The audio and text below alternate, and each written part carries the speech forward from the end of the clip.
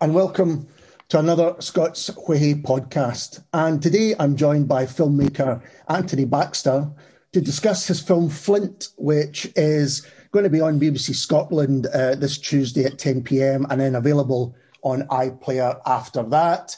Hello, Anthony. Hi, Ali. Nice to be here. Thank you for having me. Oh, a pleasure. And, well, I guess the first question is, how would you describe Flint as a film? Well, it's a bit of a monumental film in some respects because it covers such a deep, dramatic story over a long period of time.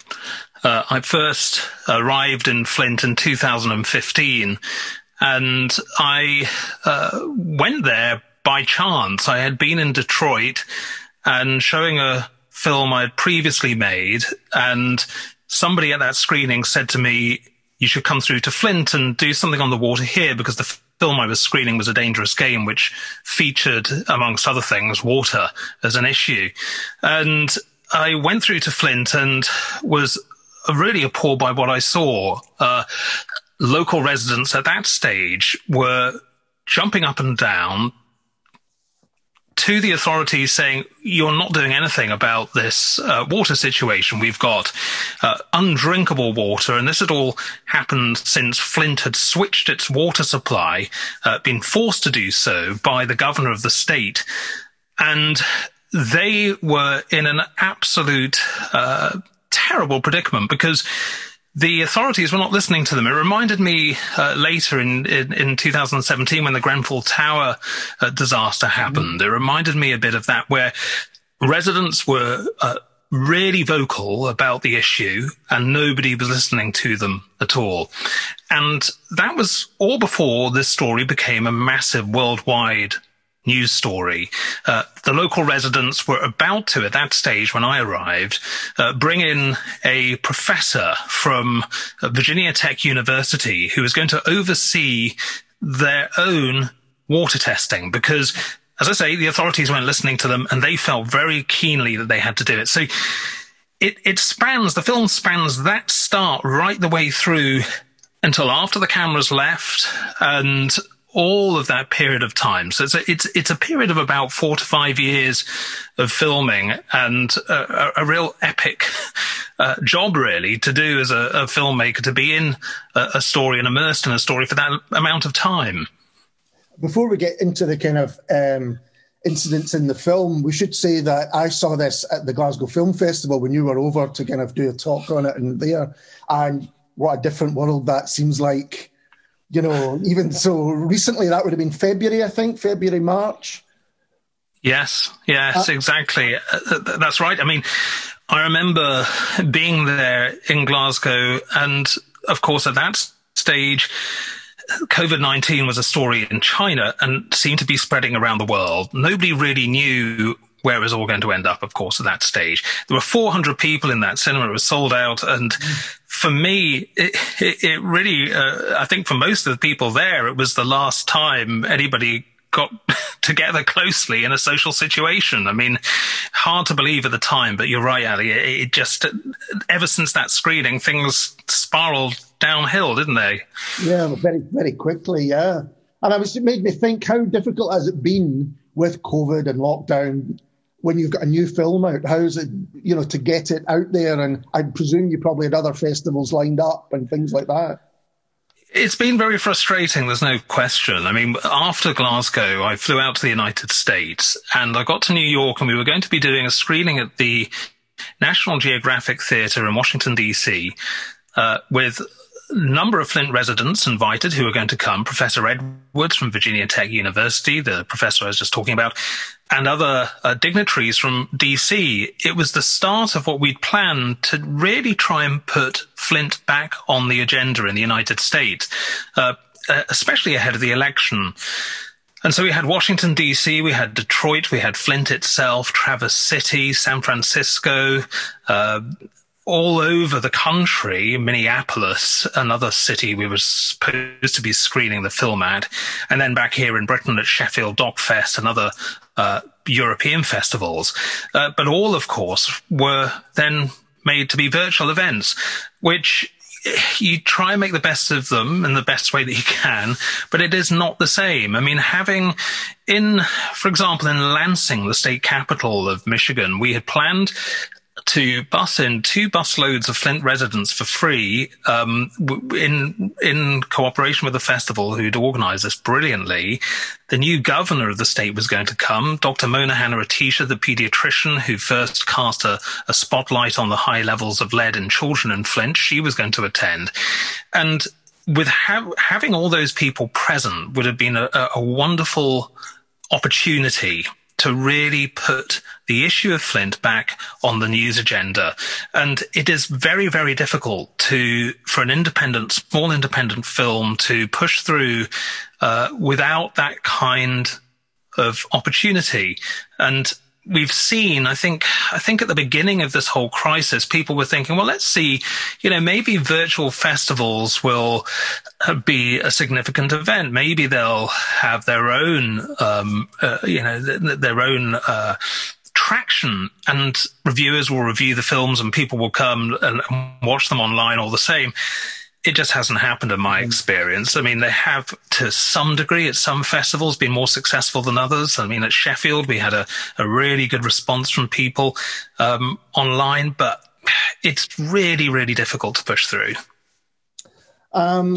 Going back to Flint, the kind of background to Flint itself was something which was really interesting, because it's in Michigan, so it's kind of in the Great Lakes area, and they've previously been getting their water from Lake Huron, I believe.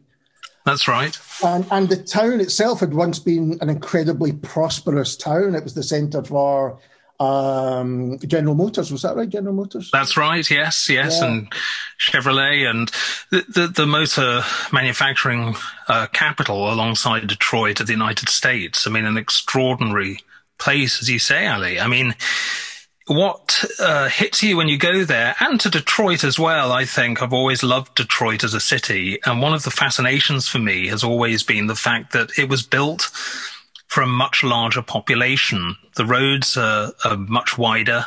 There is a number of streets, of course, all over Flint with abandoned houses, and where people have left because the jobs have gone. Yeah. And so the infrastructure, and it's one of the issues that led to the terrible problems of the water, was the infrastructure was built for a much larger city. And so now, when there is an issue, as there was with the pipes, so the corrosive river water that, as you say, used to come from Lake Huron, their water, it would switch to the Flint River in order to save money. And that corrosive water from the river corroded the lead pipe infrastructure. And if you think of that huge network of lead pipes all underground across a city that was built for a much larger population, you can see just how terrible that can be and how difficult it is to fix. And of course, as I'm sure we'll get onto, the residents of Flint don't believe the situation has been fixed. One of the things that they asked for right from the start was for all the pipes to be ripped out of the ground and replaced. And although the mayor, Karen Weaver, at the time did her best, I think, to try and get that action plan in place, only a fraction of the pipes were actually replaced. And most of them are small sections of pipe that run from the mains into people's houses. So it's been a really, really difficult thing to watch in a city where the jobs have already gone. As you say, it has per capita the highest murder rate of any city in the United States. It's one of the poorest cities in America. And disproportionately, of course, it affects the African American community, because that is the largest community in the city, just by percentage. And yet again, they haven't gone through so much. And as we've seen with the Black Lives Matter and the spotlight being thrown on the injustices across America, how terrible an ordeal it has been for that city, and how the people have shown this huge resilience right across the whole of the city, showing just how resilient they are against this terrible, terrible situation. But it is something that we don't really know the full impact from, because the children who consume that lead, particularly, people of all ages, of course, but the children are the ones I focused on perhaps more so. We don't know the full impact that this is going to have over the course of their lives because it hasn't played out yet.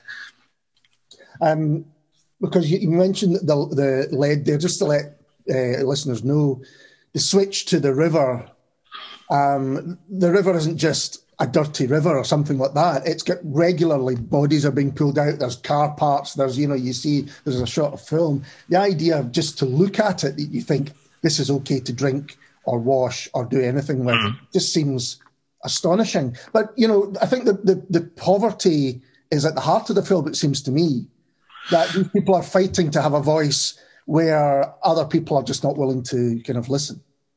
That's right. I mean, I think that is true across the world, isn't it? And it reminds me of, as I say, of the Grenfell Tower situation in London, where people in a poor community setting without the access to the decision makers, unless they go and shout loudly and try and get the ear of decision makers, they're just not listened to. And it was really, really frustrating to see this play out over so long, particularly when you already had in 2016, it was when the election was happening, of course, and Hillary Clinton, Bernie Sanders, and Donald Trump all came to Flint and all promised to fix it.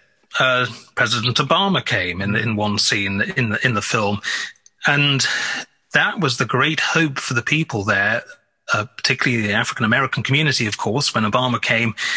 And they felt utterly let down because he drinks the water, which by that stage the scientists are saying is safe to drink.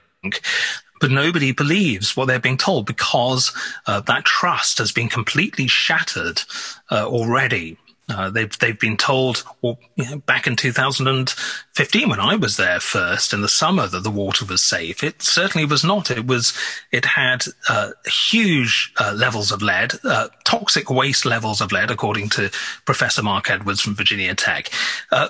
But as you say, Ali, it wasn't just the lead. I mean, the river had all kinds of other things in it as well, from dating back to this industrial past of Flint. And nobody really knows yet the full impact of all those other things. People reported hair loss, they reported skin rashes, they reported sickness generally. The water was brown in some cases, not in others. So there wasn't a kind of uniform way of knowing whether what was coming out of your tap was dangerous to you and your children and your family. So it really was a case of just living each day, hoping that things would be fixed. And, the terrible thing about it, I remember when Governor Rick Snyder, the governor at the time, the Republican governor of Michigan, all he seemed to be doing, as far as the people could see, was coming on television and telling them it's safe now and that we're going to send in the National Guard to give you a case of water one case of water per day, at the max, at the highest peak of it. But to begin with, it was just even a fraction of that for a family to just have a case of water to be given to them as a response to an emergency, which had thrown the spotlight on Flint for all the wrong reasons around the world, was just extraordinary. And so you had this outpouring from celebrities, from people right across the country coming to Flint and doing all they could to help. I remember one lorry load of water that was transported by not wealthy people at all from other part of the country, and they had got together as a community, pulled in all this water, and loaded a truck, hired a truck themselves, driven it to Flint, and were distributing it. And that happened all the time. And it was so infuriating for the local residents when they then saw the governor coming on saying, well, it's great that people are doing this. This is fantastic to see, great community response. But he was doing very little indeed, and witness over that period of time. Yeah, the reaction reminded me of the kind of current reaction to food banks in this country. Often people say, "Oh, it's great that the community are helping," and you're like, "Well, this should not be happening." Exactly. I mean, it was also the case that the federal government in Washington, D.C. was expected to help the people because this was an emergency and was being compared in the media and by so many commentators as very similar to what happened with Hurricane Katrina. But in that case, of course, the federal government did step in.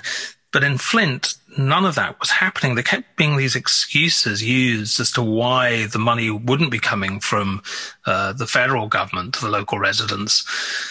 And so all the time, they were pinning their hopes really on things like class action lawsuits where lawyers in the city got together to help the residents try and push through to get some kind of compensation for them financially for what had happened. Because not only did they have the complete uncertainty of how this was going to play out over a period of time with their children, but they were actually having to pay so much more money for bottled water. And many people in Flint still shower with bottled water. They still don't trust the fact that the water, they don't trust the claim that the water is safe. I would drink, I think, the water there now, having seen the science, but I completely understand why people wouldn't. But I would certainly not drink it without a filter. And even then, it would be. I would have to think twice about it. I mean, I have in the odd cafe or restaurant in Flint drunk filtered water, but if I was going to stay there, I get bottled water, and people have these elaborate shower systems rigged up in their homes so they can shower with bottled water, and that continues to this day. These are astonishing. It's the details are where it really hits home, and I watched it again last night, and it's. You've got someone who is saying it takes my family, I think a family of 3 or 4 hours to shower, just simply the logistics of it. Yeah. The one chap at one point goes, "This is my empty plastics for a week." And empties it, and it's a huge amount. And even the thing about, nowadays we're seeing push of plastic turning up in the water, and there you've got the water turning up in all this plastic. It was quite shocking to see. And then watching it now, with certainly the advice in this country to constantly be washing your hands. And I was thinking, for the people in Flint, who have been so traumatized by that very action, that's a horrific thing to have to be told. That's a very good point you just made, and it's one I think about every day. I mean, the fact that during the COVID crisis, we're all having to cope with so much more everywhere in the world. And one of the basic things that we do, thank ourselves for, or at least I do, is being able to turn the tap on and be able to wash our hands.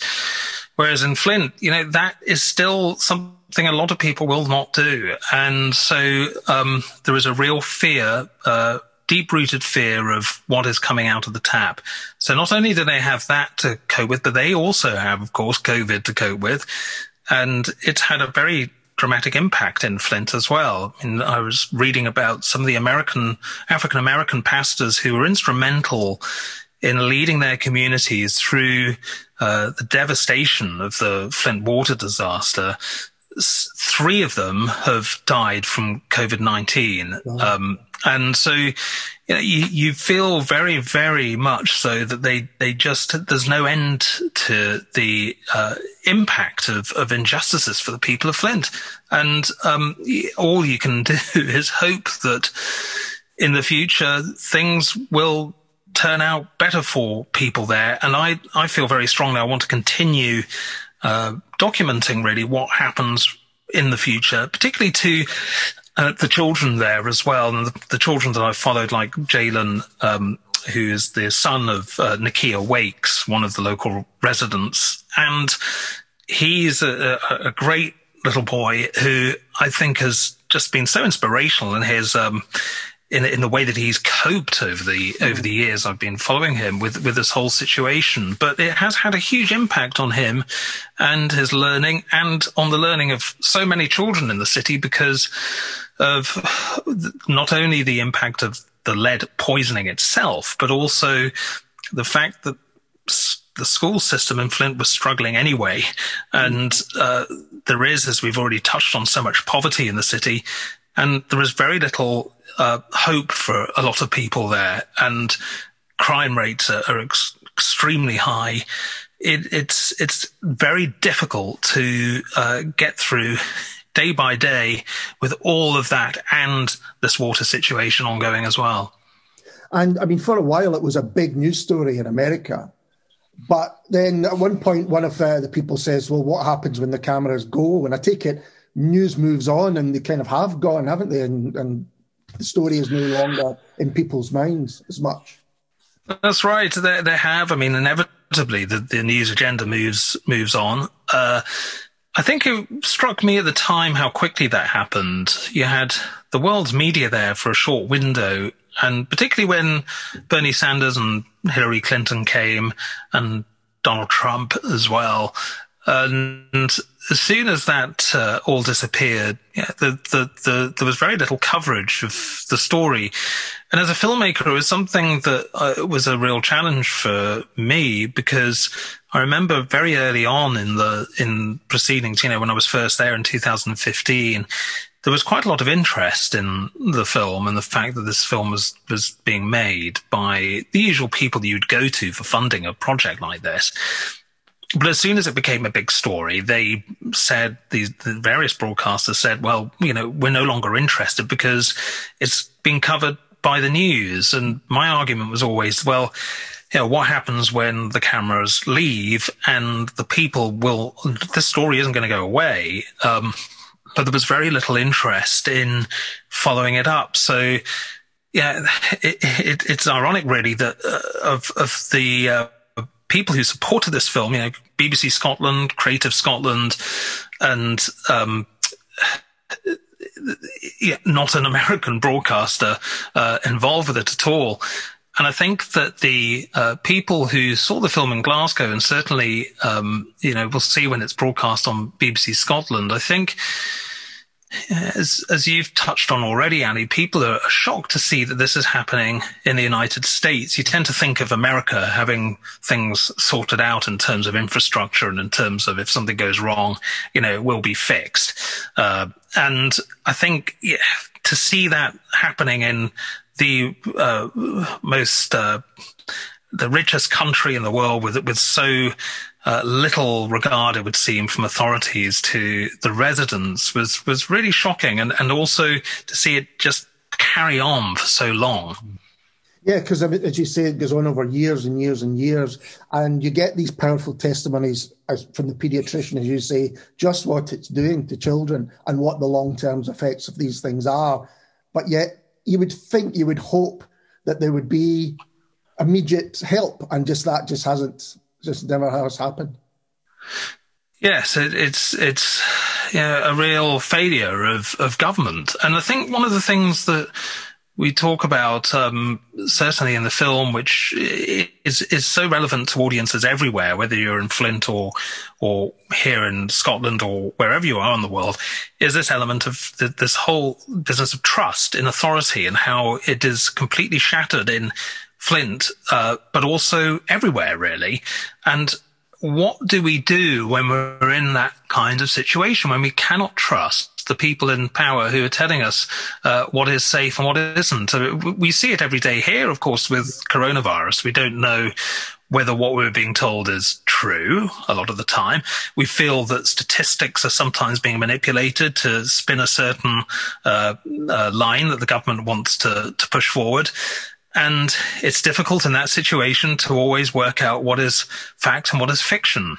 And I think for the people of Flint, they've been living that for so long. And I think we have a lot to really learn from the way they have dealt with it. And say they're incredibly resilient, incredibly just great humanity from the people there. I think perhaps it's because they've been through so much with General Motors. Think back to the sit-down strikes and how instrumental Flint was in changing labor laws right across the world. and they've had so many problems to face over the years. But this business of trust and the element of who can you trust is something which I think it will resonate with audiences, I hope anyway, everywhere, because of particularly the situation we all find ourselves in at the moment. I mean, I think that does really reach its peak in the film with the scene that you've mentioned where Obama turns up and he even says, "This isn't a stunt. I really need a glass of water." But it's clearly what's being said here, and you can almost feel through the screen people being let down and deflated by what they view there. This man who they probably had as, if anyone's going to listen to it, it's going to be Barack Obama, and some of them just almost give up. Yes, I mean, the disappointment amongst the community was so striking at that moment, because this build-up to Obama's visit was huge. It was late in coming. He hadn't arrived when people really wanted him to come, and so when he did arrive in the city, there was a huge anticipation, because people felt at last, we have an African-American president of the United States. He will understand what we're going through. And on the one hand, I can understand why he did it. He was trying to show that the water was, according to the scientists he was listening to, safe to drink with a filter. But it was the way that it looked and the way that he seemed oblivious to that fact that just was so striking. And I think that the way the people saw that on their televisions, who weren't present in the hall where he did drink the water, it was such a shocking moment for them. And that, I think, was something I think one of the residents says to me, at that moment I lost all faith, all trust in authority, because here was Obama, and I thought, wow, even he doesn't understand, what we're going through. And it's something I think that people will never forget there. Yeah. There's two quite complex characters in the story in terms of, man, you mentioned Mark Edwards and Scott Smith, and it almost seems to me that they typify a lot of current feeling about science. Like one who proclaims, whether you believe him or not, that he is following his scientific findings, and the other one who it's almost a kind of pseudoscience, or, it's certainly not backed up with any hard facts. Yes, Scott Smith arrives with Mark Ruffalo, the actor Mark Ruffalo, who people know recently, of course, from his starring in the film Dark Waters, in a water-related drama. And Mark Ruffalo was one of many celebrities who came to Flint early in 2016. And Mark Ruffalo's organization, his non-profit organization, Water Defense, was telling people very vocally that you're not being told the whole story. There is a lot more in your water than you're being told about. The state is not telling you the truth.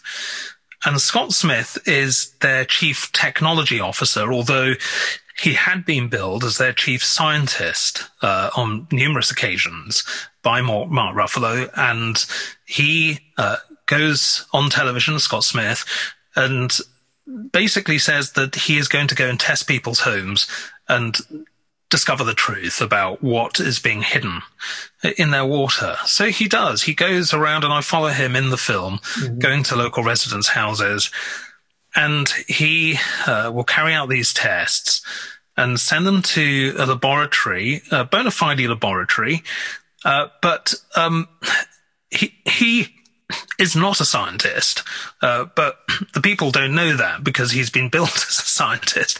So they have absolutely no idea about him. And indeed, I certainly didn't, when I arrived in Flint and he was there saying he was going to go and test the water. And so I followed him, of course, and obviously I need to see the film, people that haven't seen it, to see what transpires. But it was an extraordinary twist for me it was one of the examples really of how the story just kept twisting and turning while I was there. It was very dramatic that you had these kind of events unfolding in front of you when the media had left.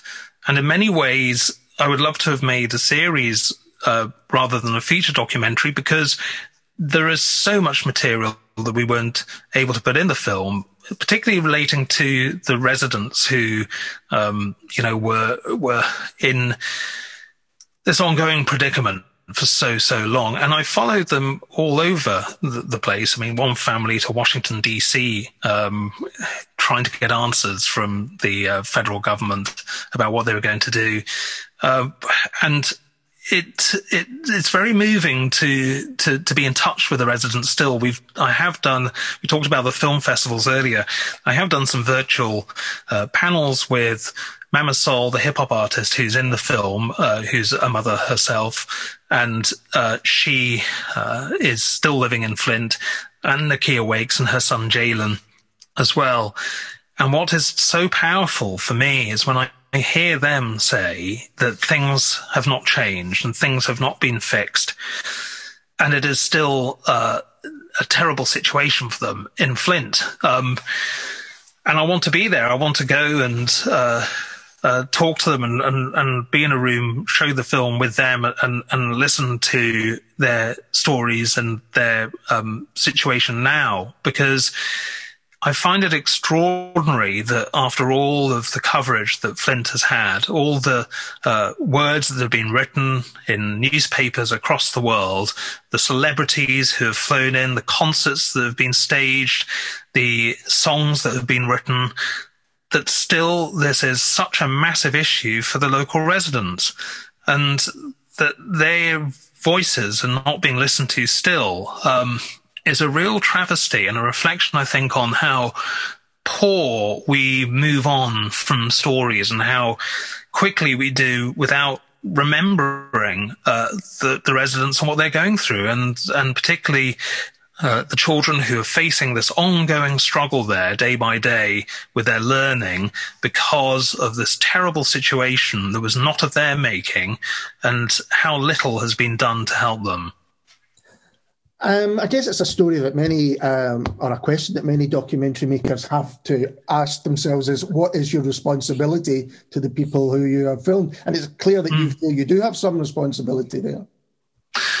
Well, it's a responsibility, I suppose, of the trust that they put in me to tell their stories, and the feeling that doesn't end when the film is broadcast or completed, that it is an important thing. I think it's like with the Many Estate and the residents of the Many Estate in Aberdeenshire, who are the focus of my Trump documentaries. I'm still very much in touch with those people, those residents.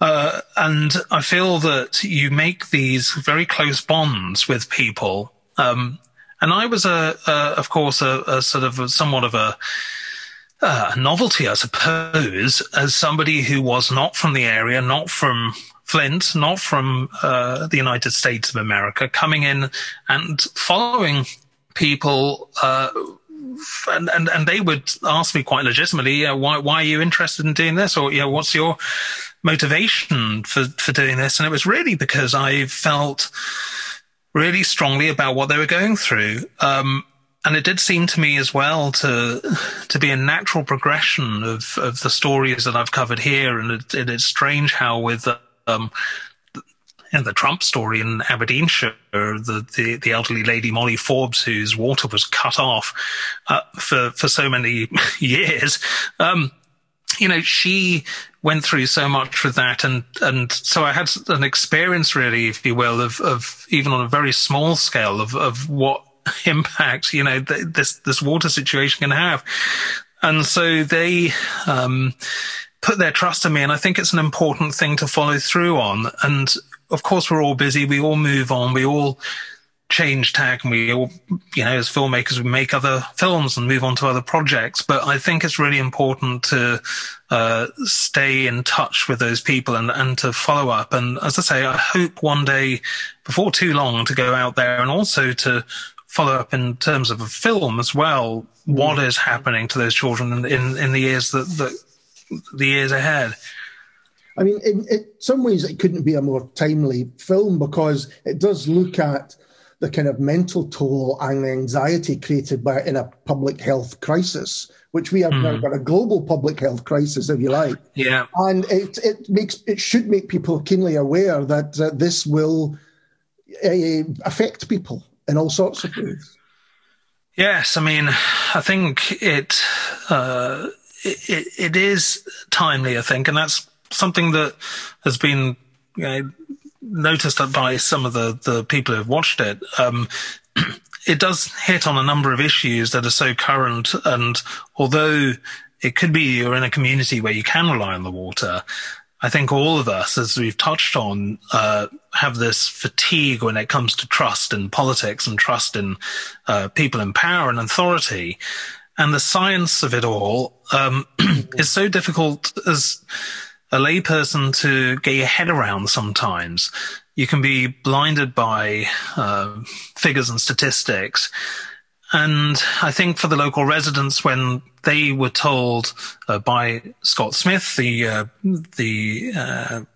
chief technology officer for water defense, that there was more wrong with their water than perhaps they had been aware of, and he would hand them these reams and reams of paper with everything that was in their water, and you're picking that up, that pile of papers. What are you to make of it? How do you decipher that information? How do you know that information is going to be harmful to you?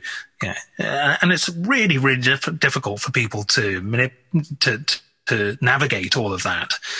So it is a timely story, I think, and one that will, I hope, resonate with people right across this country and beyond. And as we said at the beginning, it's going to be on BBC Scotland at 10 o'clock this Tuesday, and of course available on iPlayer much long after that. So I hope people do watch it for that reason. You mentioned your Trump documentary. You've Been Trumped. That was in 2011, I think. Was that right? That's right, the first one, and then there were two others following that. There was A Dangerous Game in 2014, and then You've Been Trumped 2 in 2016, which we only released this year after a 4-year battle to get it out and get it more widely watched. So, and how do you view what's happened to your subject in all these years?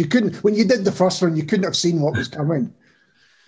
No, I mean, fact is stranger than fiction, and certainly in this case that was true, wasn't it? I mean, Donald Trump talked on numerous occasions that he was going to potentially run as president of the United States, and people saw him then negotiate a new contract with NBC to present The Apprentice, and it was all seen as a bit of a stunt. But then, of course, he did run and won the election, and it is still something that I think people pinch themselves to think, has this 4 years really happened?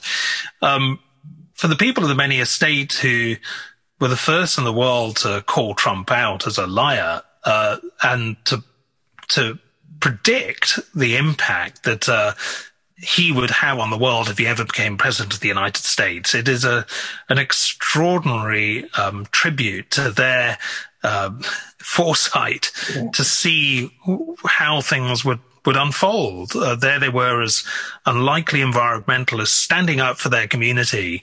And here was Trump coming in saying that he was going to create all of this wealth and fortune for the area. And nothing could have been further from the truth in reality. So and that's borne out by the statistics. It's made big losses and employs a very small number of people. And so that extraordinary twist in the story is one of the things I think that particular story will never really go away. And in fact, I'm involved with a drama production which is going to be telling that story in dramatic form, and it's an example really of the longevity of that and power of that story, because it's very true to say that those people were in a David and Goliath battle. And in many ways, the people of Flint were as well, because they were battling people in power and authority and feeling that their voices weren't being heard. So there is a kind of common denominator there, really. No, absolutely. Absolutely. Well, Anthony, thank you so much for talking to me today. It's been a pleasure. Well, thank you, Ali. No, thanks very much for having me, and thanks for your interest in the film. And I hope people here in Scotland will be able to watch it and wider. Well, I hope so, because it's a great film. In fact, at times you were saying about how these different characters, it almost felt like a drama that maybe, directed by David Fincher or something. You don't know who's the good guy and who's the bad guy, and then it all twists around. So it really is a fantastic film. Thank you, Ali. It's very kind of you to say. I really appreciate it. Thanks very much for your interest now, and also back then as well, when we were talking before the festival, and I was very keen to speak to you because I felt it would, but then at the time, as we know, we just didn't really know how people were going to see it for a while. So it's great now that people can, and it's actually, I'm very grateful to BBC Scotland for showing faith in it, because it is, unusual to have a film that is not about Scotland of that length shown for the first time on the BBC Scotland channel, and I take my hat off to them for doing it, because it's tremendously supportive to me, but it's also great for people here to be able to watch it.